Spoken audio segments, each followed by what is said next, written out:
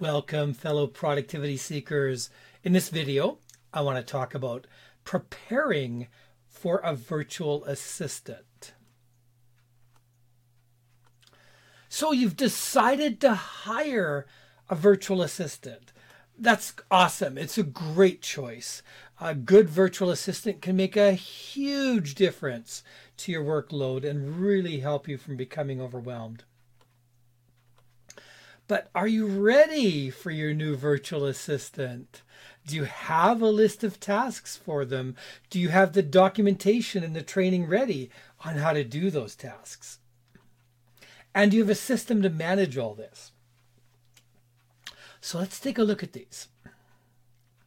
So step one is identifying tasks for your virtual assistant. So this is going to be looking at your daily work and figuring out what task can a virtual assistant do. So you want to analyze each task and say, does this have to stay with me, or could a good virtual assistant take care of this for me? Whenever you find a task that you think a virtual assistant could do, just tag it for now. Most task management systems allow tagging. If yours doesn't, just put like a hashtag, like the little number sign, and then VA in there.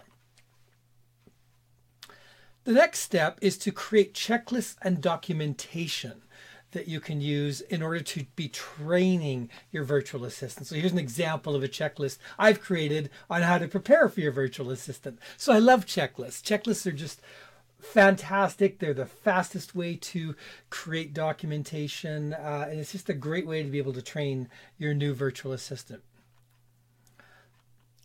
Another great way to document a process is to use a video. And if it's a computer task, you can use screen recording software and just do a voiceover, like here's how you create a landing page in my preferred email list program, or here's how you manage my calendar, here's how you manage my email. All of these things you can easily just record your screen and do a voiceover. For physical tasks, like how to change out a carburetor in a car or how to fix a washer and dryer, you can use your smartphone to record video. And again, you can be speaking during it to be leading people through the process. And then afterwards, save all these videos in a video training library. Step 3 is to have a system in place to be able to easily delegate and to follow up and know what's gone on with all of your tasks. So you need a system in place where you can delegate your task to your VA, where you can establish priorities and due dates and the like, and where you can see all the status of the tasks at a glance. And there's lots of great tools for this. I've done videos on some of these. ZenKit to do, Nifty, Trello, Asana. There's just a huge list, but making sure you have a system in place and you're committing to it and you're using it to be working with your VAs.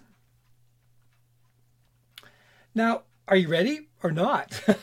So this might seem a little overwhelming. It's kind of like, I'm trying to do less work, Garland. I'm not trying to, this sounds like taking on more work.